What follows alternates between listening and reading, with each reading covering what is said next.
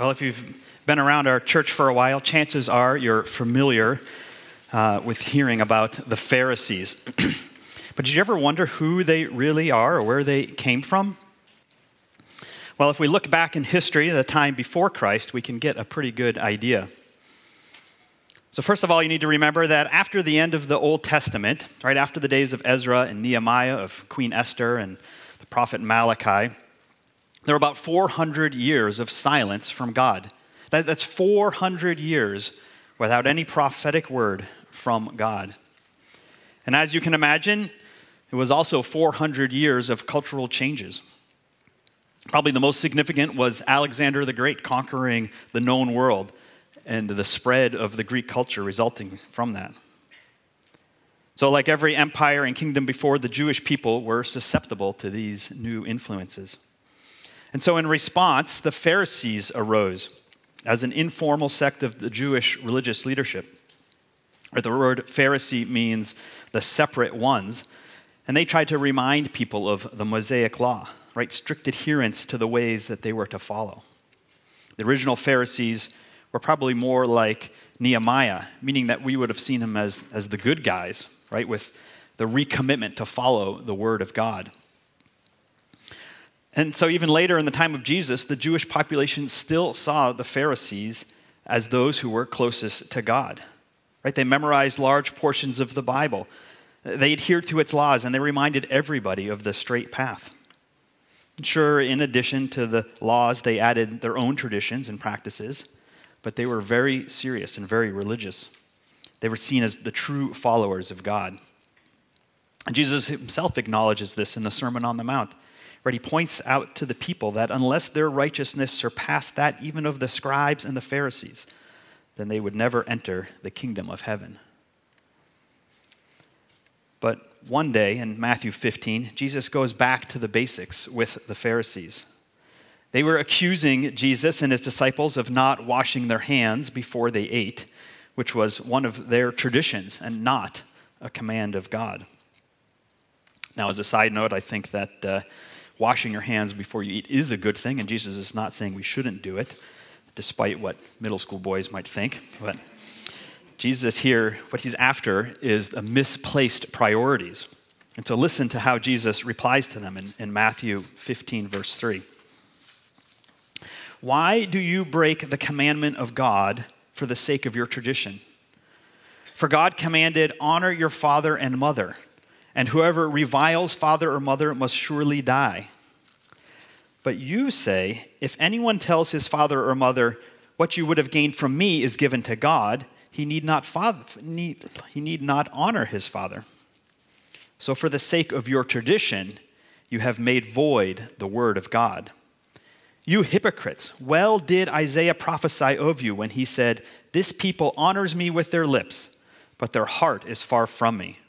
In vain do they worship me, teaching as doctrines the commandments of men. So in all their memorization and all their preserving of the text and emphasis on strict obedience, they lost focus on the word of God, and they set their sights on the traditions of men. They ended up neglecting one of the foundational commands of God, and that's the command we're going to look at today, the fifth commandment, to honor your mother and father. And so if it was possible for these devout believers, right, intent on not giving in to the popular culture, but remaining true to God's word, if it was possible for them to lose sight of the importance of God's basic commandments, then that same failure must surely be at risk for us today. And so let's examine God's words in our hearts and see how we can truly honor him. So take your Bibles and turn with me to Exodus 20. It's on page 61 in the Bibles in front of you. And you can grab your outline as well and follow along. This morning we're going to look at, number 1, the command to honor. Number 2, the failure and fulfillment to honor. And 3, the commitment to honor. So follow along as I read our long passage here, all of one verse. Exodus 20, verse 12.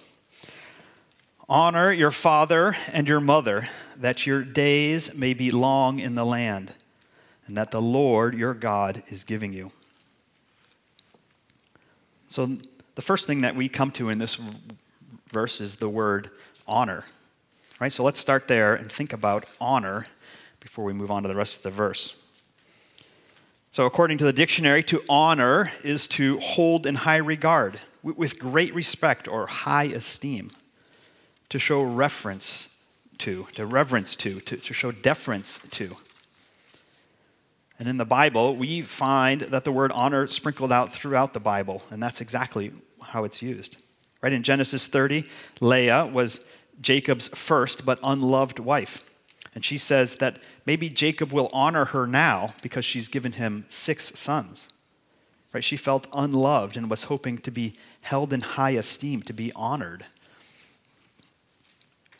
Later in Genesis 45, Joseph, who was thought to be dead, gives this message to his brother saying, "Tell my father of all my honor in Egypt." Right? And he's alluding to the reverence and the high respect that he had gained there from the Egyptians for saving their country from famine. And what about the consequences of not honoring? Well, listen to what Deuteronomy 21 has to say. Deuteronomy 21, verse 18. If a man has a stubborn and rebellious son who will not obey the voice of his father or the voice of his mother, and though they discipline him, will not listen to them, then his father and his mother shall take hold of him and bring him out to the elders of his city at the gate of the place where he lives. And they shall say to the elders of his city, "This our son is stubborn and rebellious. He will not obey our voice. He is a glutton and a drunkard." And then all the men of the city shall stone him to death with stones. And so shall you purge the evil from your midst, and all Israel shall hear in fear. Right? Wow, I mean, that's amazing. Dishonoring your parents is serious business. And notice the other sins in there that the son is committing as part of the dishonor, right? Disobedience, stubbornness, rebellion, gluttoniness, drunkenness. It's a reminder that other sins always accompany dishonor. Which makes me think of Romans 6:23, right? The wages of sin is death. And while we don't know how often the nation of Israel actually enacted the stoning of disobedient sons, right? It's here in Deuteronomy to remind us that not honoring our parents is serious business. It's sin and rightly deserving of condemnation. So to dishonor is to disregard, to hold in contempt, or to hate. Versus to honor, which is to give regard to show high respect for. And so back to our commandment, who are we to show this respect or honor to? Well, to our mothers and fathers, right? That's point B. And a couple of things to consider here about this phrase. First, notice that this text does not single out either parent as more worthy of honor, but rather exhorts the reader to show honor equally to each parent. And now flip forward to the New Testament to Ephesians chapter 6. That's on page 979 of your Bibles. Because second, we need to notice that this isn't really an exclusive command just to young children, which is, I think, how we usually read this verse. And I think this partially comes from Ephesians 6. So Ephesians 6, starting in verse 1, says, "Children, obey your parents in the Lord, for this is right. Honor your father and your mother, and this is the first commandment with a promise, that it may go well with you and that you may live long in the land." So here the Apostle Paul is talking about young children, right, about them obeying, but only as one of the applications of the fifth commandment. Because if you think about it, originally the 10 Commandments were given to all of the Hebrew people there on Mount Zion, right? Not just to certain subsets. It wouldn't make any sense just to have one command smack in the middle of all the other 9 to just be only applicable to kids. And rather, every one of them, and every one of us here today, are children with mothers and fathers and need to learn to honor them. And there are very tangible ways in which this is carried out, right? Think about our setting here in Israel, right? It's a farming and herding and labor-intensive setting of the ancient world. And they are to honor their parents' wishes even when they're grown-up children, when they're adults, right? Honoring their parents as they move into their aged years, as they move from being capable and experienced to maybe being a burden with bad eyesight and frail bodies and failing memories. But honor in the family is shown to be foundational by its place here in the fifth commandment. And that's because the family itself is foundational. And that was true in the ancient world setting, but it still is true today. Right? The healthiest society is one that places high value on the family unit. And why is that? Well, it's because God is the creator of the family unit, right? He designed that to be the tightest and most intimate grouping in society. The place where truth and love and discipline and nurturing, they all converge to produce adults that can be positive contributors and helpful to one another in the society at large. Honor has great value beyond just the family, but it will not and it cannot happen in the broader culture if it's not learned first in the home. And so now look again at Ephesians 6, look at verse 2, because Paul here points out that there's something unique about this command. Right? This is the first and only command in which a promise is given. Right? And that's the promise of long life, point C. In fact, in retelling the Ten Commandments in Deuteronomy 5, commandment number 5 is added to it. It's even a little bit longer. It says, honor your father and mother as the Lord your God commanded, that your days may be long. And then it adds here, and that it may go well with you in the land that the Lord your God is giving you. So the promise is directly correlated with Israel's time and place. Right? The land that your Lord your God is giving you refers to the promised land, to Canaan. And who was that promised to? But 1,000 years earlier, it was first promised to Abraham in Genesis 12.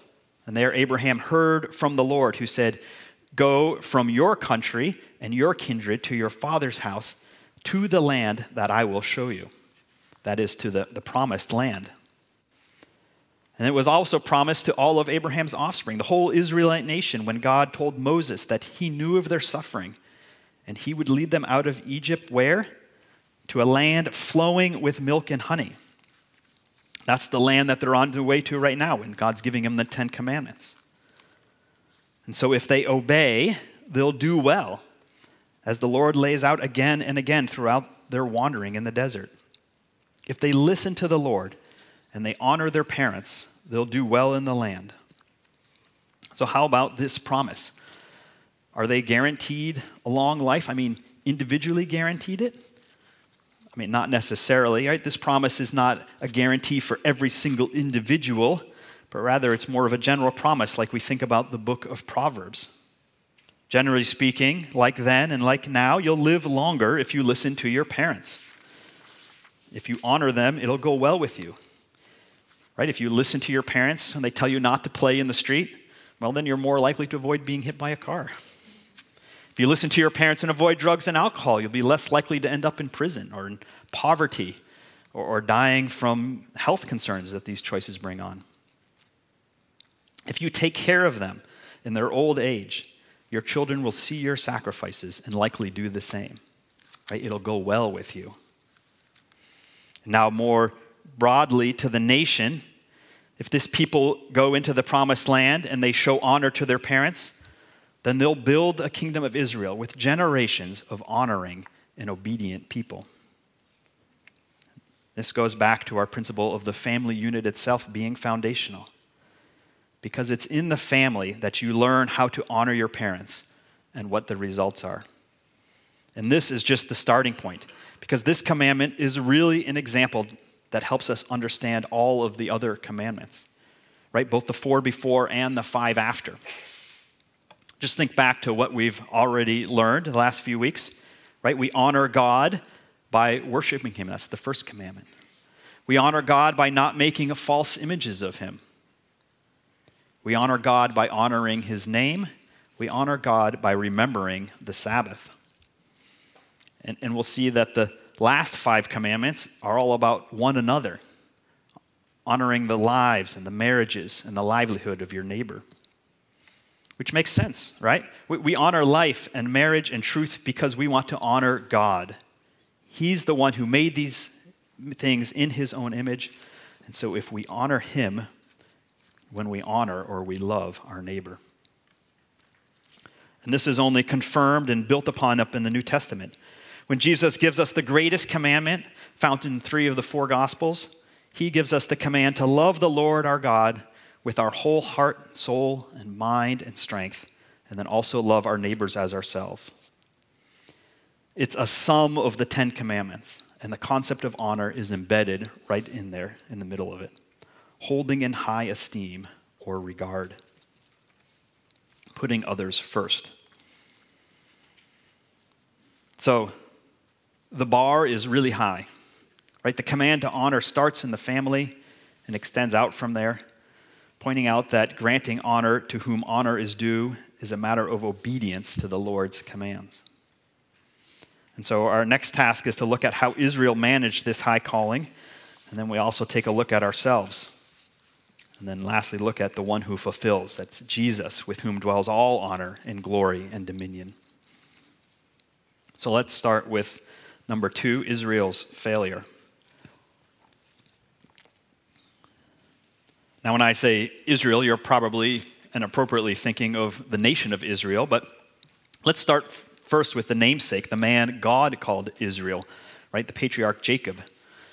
How did Jacob do at honoring his mother and his father? Right? Putting together an elaborate ruse to trick your elderly and blind father and then fleeing your responsibilities at home? Not so good. And then how do his kids repay him? Well, they sell his beloved son in as a slave, and then they try to tell him he was eaten by wild animals. That's how. And that's even before these commandments are chiseled into stone.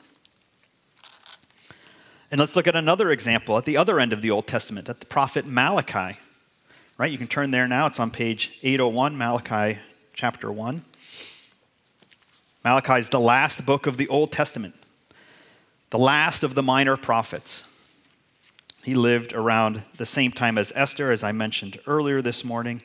Let's look at Malachi chapter 1, verse 6.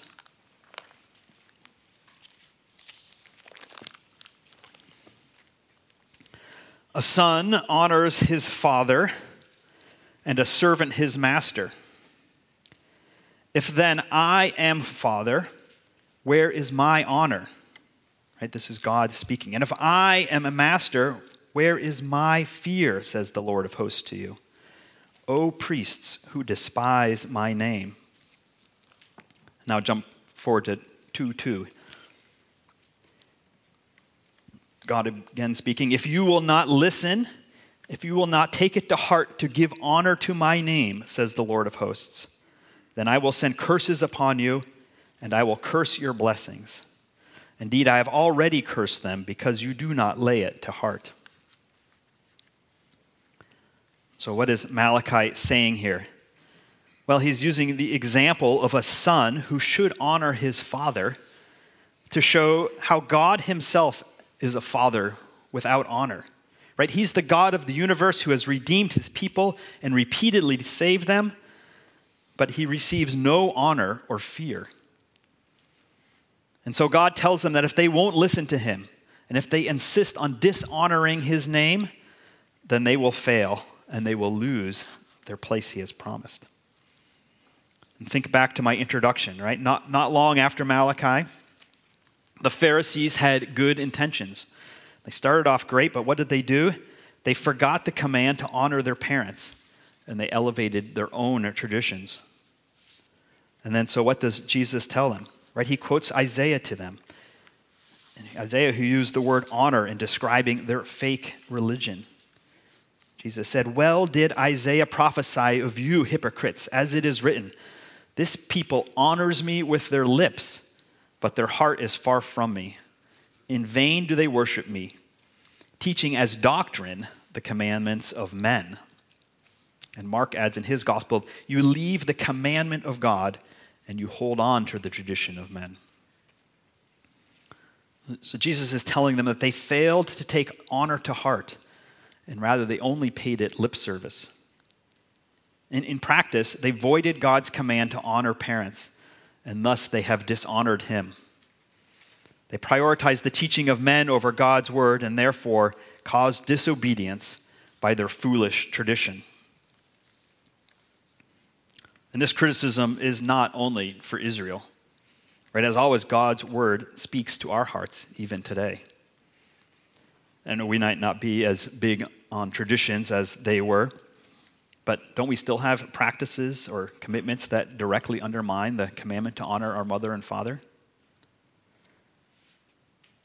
If you asked your parents, how many different ways do you think they could come up with where your actions and your attitudes make them feel like they're not loved or honored?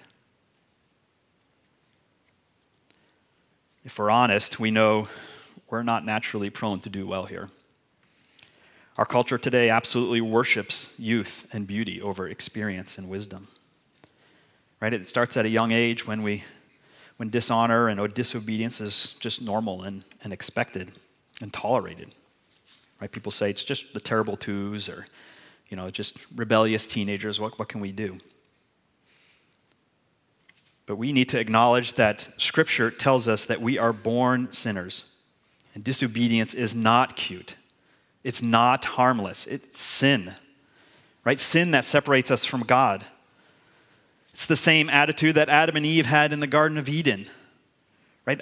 I don't believe that what you want for me is best, so I'm going to take action myself, and I'm going to reject your word for my own. That's why Paul uses the word honor in his opening address to the Romans. Right? Listen to this passage from Romans chapter 1, verse 18. For the wrath of God is revealed from heaven against all ungodliness and unrighteousness of men, who by their unrighteousness suppress the truth. For what can be known about God is plain to them, because God has shown it to them. For his invisible attributes, namely his eternal power and his divine nature, have been clearly perceived ever since the creation of the world in things that have been made. So they are without excuse. For although they knew God, they did not honor him as God or give thanks to him. But they became futile in their thinking, and their foolish hearts were darkened. This, friends, brothers and sisters and visitors, this is us. Right? It's evidence that there is a God, and if we acknowledge that fact, then you can't just walk away and do your own thing, because that's dishonoring to God, and it's a proof of futile and foolish thinking. Our permanent position from birth is one of dishonor to our Creator. We will not give him honor that's due his name, just as we don't give honor to our parents or even to one another. We're broken by sin, and we need a cure for it. Is there anyone who honors? Anyone who obeys and honors perfectly and beautifully? Well, thankfully, the answer to that is yes. Jesus did. Right? Jesus, because he in every way delivers on this command. And let's look at point B, how Jesus brings fulfillment. Well, first of all, Jesus honored his earthly parents. Right? Think about the story in Luke chapter 2, where Jesus, as a preteen, has traveled to Jerusalem for the Feast of the Passover, which is one of the regular pilgrimages that the faithful Jews would make. And after the holiday's over, everybody's headed back to Nazareth. Mary and Joseph just assume that he's among the masses of families and friends and children that they've come with. And it's not until they get a full day's journey out before they realize that they haven't seen him. So they start asking around, hey, I don't want to sound alarmed here. Really no big deal, but I can't really find Jesus. Have you seen him? Are you sure? He's about this high, never does anything wrong, best kid on the playground. So finally they realize that he's truly not there. So they head back to Jerusalem. And it still takes them 3 days before they finally find him in the temple. And he's sitting there among the teachers, listening to them intently, asking them questions. And everyone there who heard him was amazed at this kid and his understanding and his answers. In verse 48, Luke 2:48 says, when his parents saw him, they were astonished. And his mother said to him, "Son, why have you treated us so?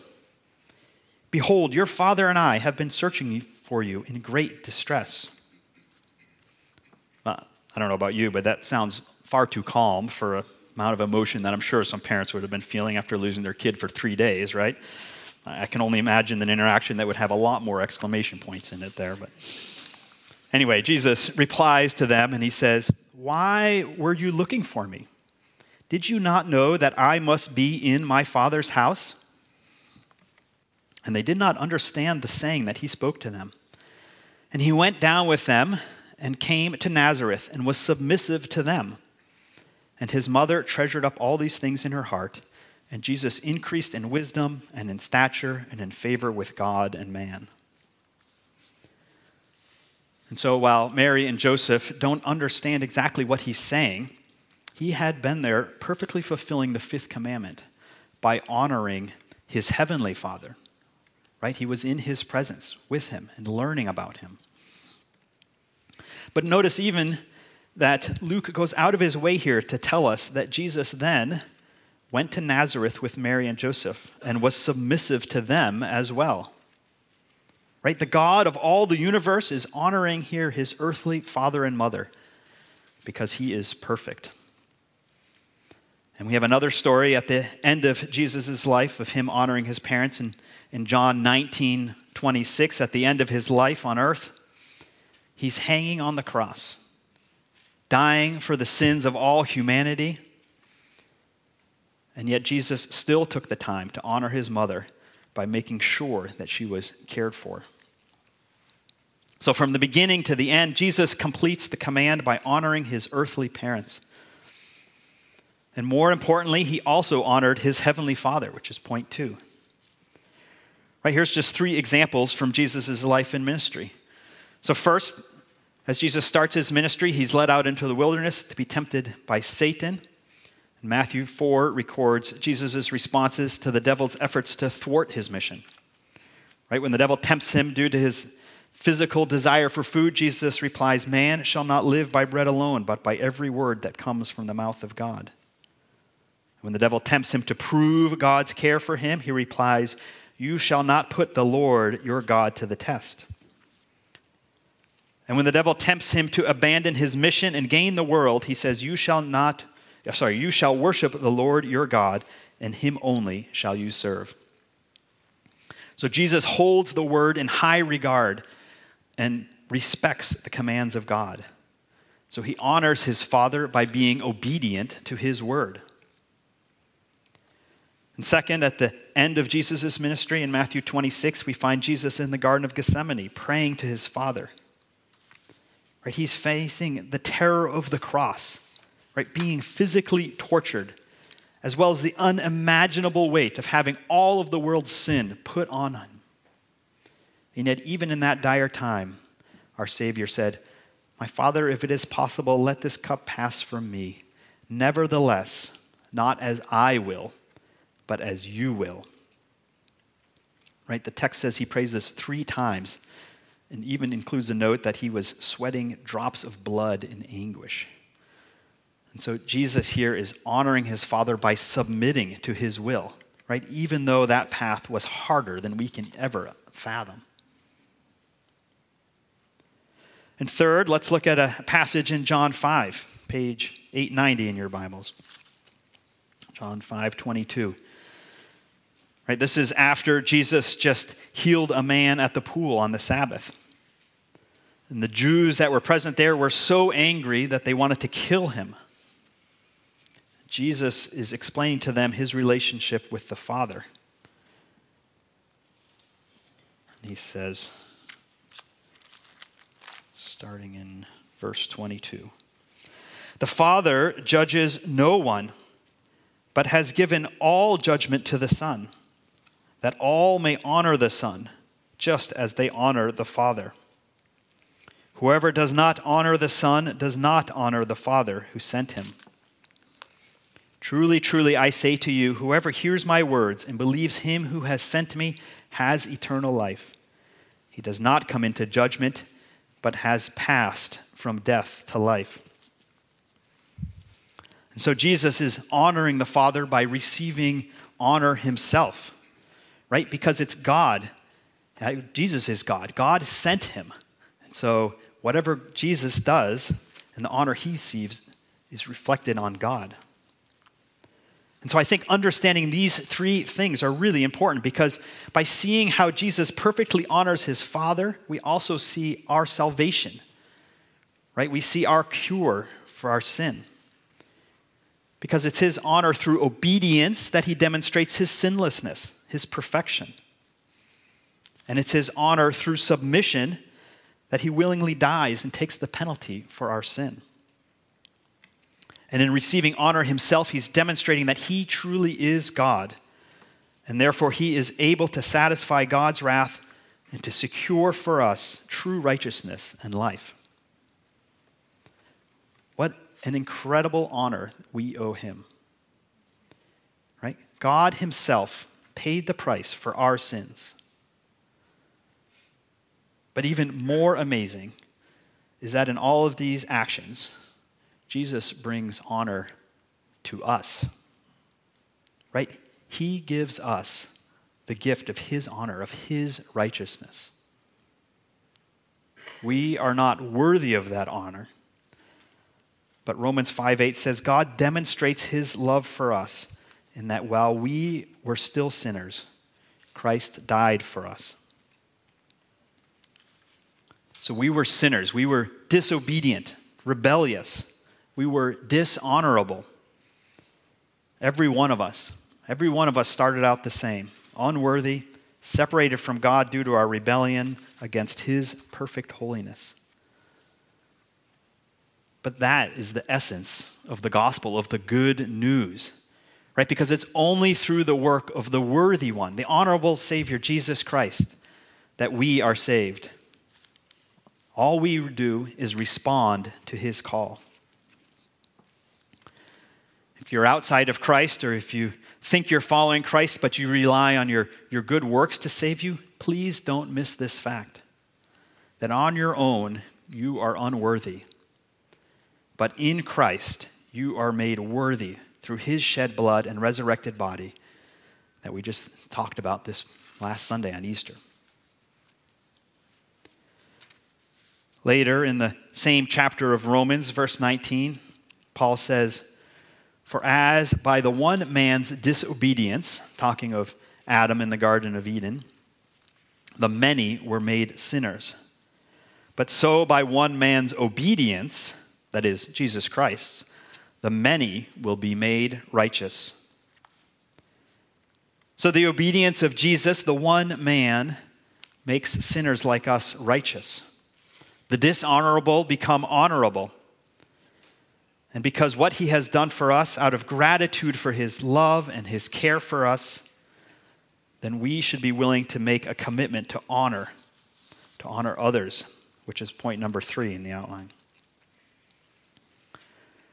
So there are 2 places that we should see this impact our lives, 2 places where the 5th commandment is calling us today, to honoring heavenly authority and honoring earthly authority. So first of all, we are to honor God's heavenly authority. Now this sounds simple enough because we believe in God's sovereignty, right? But we often say that without really thinking about the implication. Right? The challenge here is, am I really bowing down to God's sovereignty, to honoring him? Right? How do we react when things in our life don't go our way? Is complaining honoring to God? Is blaming circumstances honoring to God? Think about it. When you're mad at the weather or at your computer or the traffic or that the door handle just came off in your hand, right? Who are you really mad at? So one thing I've been trying to do in You may hear others using this language because I didn't invent it, but when I'm facing something that I'm not enjoying, however big or small, I just remind myself with these words. This is what God has for me. I say it because whatever's happening in my life right now isn't beyond God's control or knowledge. And if there's something that I'm struggling with or enduring, God's using it for my benefit, right? Because we know that he works all things together for the good of those who love him and are called according to his purpose. The problem is we're so often trying to find a way out of our circumstances because we can't imagine God would intentionally put us in this place of discomfort. But can I suggest to you that we are not honoring God if we blame our circumstances on other things besides God's hand? So let's honor our Heavenly Father by accepting that the circumstances he presents us with are in his hands. It doesn't mean that when you get fired, you don't go and try and get another job, or you don't, save money to provide for your family, right? God gave us brains so that we could use them. But to rail against our circumstances and to be angry at the world around us, that is not honoring to God. And lastly, let's think about point B, earthly authority. This commandment we have before us admonishes us to honor our father and mother. Remember that the family is foundational because all other earthly authorities are an extension of what we learn in the family. The Westminster Catechism was a set of questions and answers written by theologians about 150 years after the Reformation to teach their children about the Bible. And listen to this modern translation of what they say in question 124. Who are meant by father and mother in the fifth commandment? Father and mother in the fifth commandment mean not only natural parents, but all those set over us in age and in gifts, and especially those who, by God's arrangement, are over us in a place of authority, whether in a family, church, or a nation. So as we've seen in the last few weeks, right, the Ten Commandments are really just summaries of the full revelation of God's will that we find throughout the Bible. And that's what we see here in this catechism answer. Right? We don't have time to look at all the implications of showing honor to others, but I do want to look at one in particular, and that's honoring our elders within the church. Now, I'm not talking about the office of elder, right? The 8 guys that you've nominated to run the church, but I'm talking of how we treat our fathers and mothers within the church. Elders meaning those who are older than us. Listen to how Paul instructs Timothy and puts this interpretation right into our laps. 1 Timothy chapter 5. Do not rebuke an older man, but encourage him as you would a father. Younger men as brothers. Older women as mothers. Younger women as sisters. In all purity. Honor widows who are truly widows. Right? This is beautiful family language. Right? Because aren't we all family here? We are, dear brothers and sisters, and fathers and mothers, right? We're family. And this doesn't annul the honoring of our literal parents. We know from Jesus' rebuke of the Pharisees that God expects us to care for our actual parents as well. They're included in the catechism because it started off by naming them as the literal interpretation, father and mother in the starting point. But we should do the one without neglecting the other. And Jen Wilkin, in her book about the 10 Commandments called 10 Words to Live By, says this about honoring elders. Rather than adopt the common mantra that the elderly are adorable, irrelevant, burdensome, or expendable, we instead should show them honor as being full image bearers, filled with the kind of wisdom that only comes from the passage of time. Right? We're called to be countercultural. In a world that values the immediate and the expedient, we should take the time to love and honor those who have spent many more days on this planet than we have. A lot of times, honor can simply be showing someone that they are worthy of your time. Right? Our time is valuable and it's finite. Right? We should be deliberate and intentional on how we spend it. Right? And the church is a place where those who don't have any blood relatives can still feel the honor of family. So think this week about how you might honor those who are elders within the church. Think of how unique and noteworthy we can be if we strive to honor God by trusting in His sovereign plan, regardless of our circumstances, and if we honor those in the generation before us. What a great example we can set within this church and to the watching world. So, bring honor to the name of our God and Father. Bring honor to your parents, however old you are, and however old they are, even if you honor them with your memories. Bring honor to those senior saints in the church. Show care and respect for those who came before you. And thus bring honor to the family name of Christian. And in doing so, we will be like the Christ that we serve. Let's pray.